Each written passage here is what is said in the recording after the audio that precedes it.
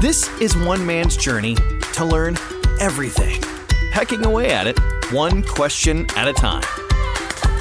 I'm Alan Peck, and this is Pecking Away. There are a lot of little things in our life that make a big impact that we overlook. We don't notice them until they're not there, like socks, toilet paper, your phone. Okay, maybe not that one, but which is worse, no phone or no toilet paper? But there's also something else that we use every day, and if it wasn't there, you would definitely notice it. But most of us don't even know what it's called. It's an aglet. And no, it's not a baby from two parents that met at Texas A&M. We're going to turn back the clock to the year 1790. That was a big year. President George Washington delivered the first State of the Union address. The French Revolution was in full swing, and on April 10th, 1790, the United States patent system was established. Now, this aglet wasn't the first patent. That was issued to Samuel Hopkins for a process of making potash, an ingredient used in fertilizer. The second, it was for a method to manufacture candles. Which, by the way, don't know much about that one because all of those records were destroyed by a fire.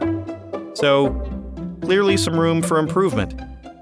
This patent was actually filed in England in 1790 by a man by the name of Harvey Kennedy.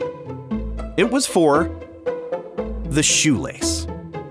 Now, shoelaces weren't new in 1790. History of those goes all the way back to 2000 BC with the Romans and Greeks, and even before that with early man. No, what made these different was one tiny improvement. A small sheath at the end to help keep the laces from fraying called an aglet. We've all been there. That little plastic thing pops off, and the next thing you know, it's 15 minutes of your life you're never getting back, trying to shove that thing back in your shoe hole, and your mother is still embarrassed in front of her friends that you never went to college. It was reported that old Harv raked in $2.5 million for this. That means, in today's dollars, he was worth over $80 million for the plastic thing at the end of your shoelace.